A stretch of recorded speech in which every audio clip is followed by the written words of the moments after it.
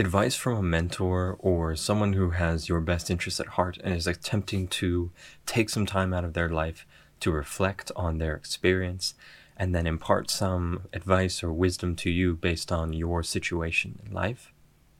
is not very valuable on its face. The advice you receive from a mentor is not meant to just be received and acted upon. It is meant to be received and interpreted according to the nuances of your life that truly no one else can understand, and the foundation that you stand on as far as what you think is important and what you think you might want in the future. A mentor can never truly understand those things, and therefore the advice they give is never going to be just this fully packaged, beautiful, self-contained thing that you can take and immediately act upon. You have to accept it, wrestle with it, pick parts that are going to be relevant, lose the parts that are irrelevant,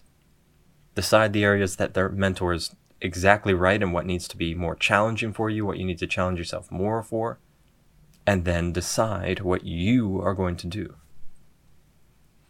Earlier on, when I began seeking advice from strangers who eventually turned into mentors,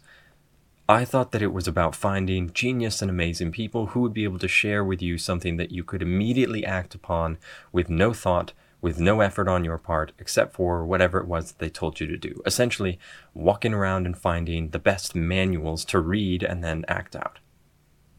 But advice from a mentor, if you're going to treat it like a manual, is like picking up a random IKEA manual, taking it back to your home and attempting to build what's in that IKEA manual based on random pieces around your house. None of us just have the full IKEA set ready to go, and the mentor's advice perfectly pairs onto it. What the mentor's advice acts as is a guideline for how we need to build whatever it is that we're trying to build. Then we have to take into account the pieces and the tools that we actually have experience with and that we have exposure to, and then we make a decision and we act.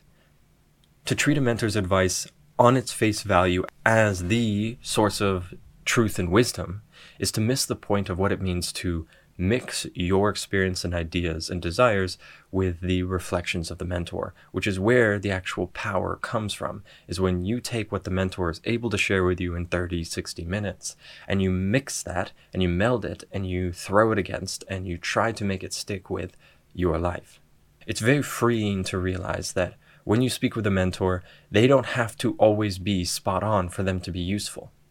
A lot of times I felt guilty that a mentor might be going on a tangent that I didn't see as directly relevant to my life. But what I didn't realize was almost everything that they share can be useful in some way or another as far as it goes in transforming your perspective and allowing you to see something from a different angle. Not only is the understanding that a mentor's advice on its face is not perfect and you have to go home and meld it with other things that you're learning and other mentors' advice and thoughts of your own, not only is that a freeing concept, but it also is incredibly beneficial to the mentor, because by realizing this, you can begin to make real change as opposed to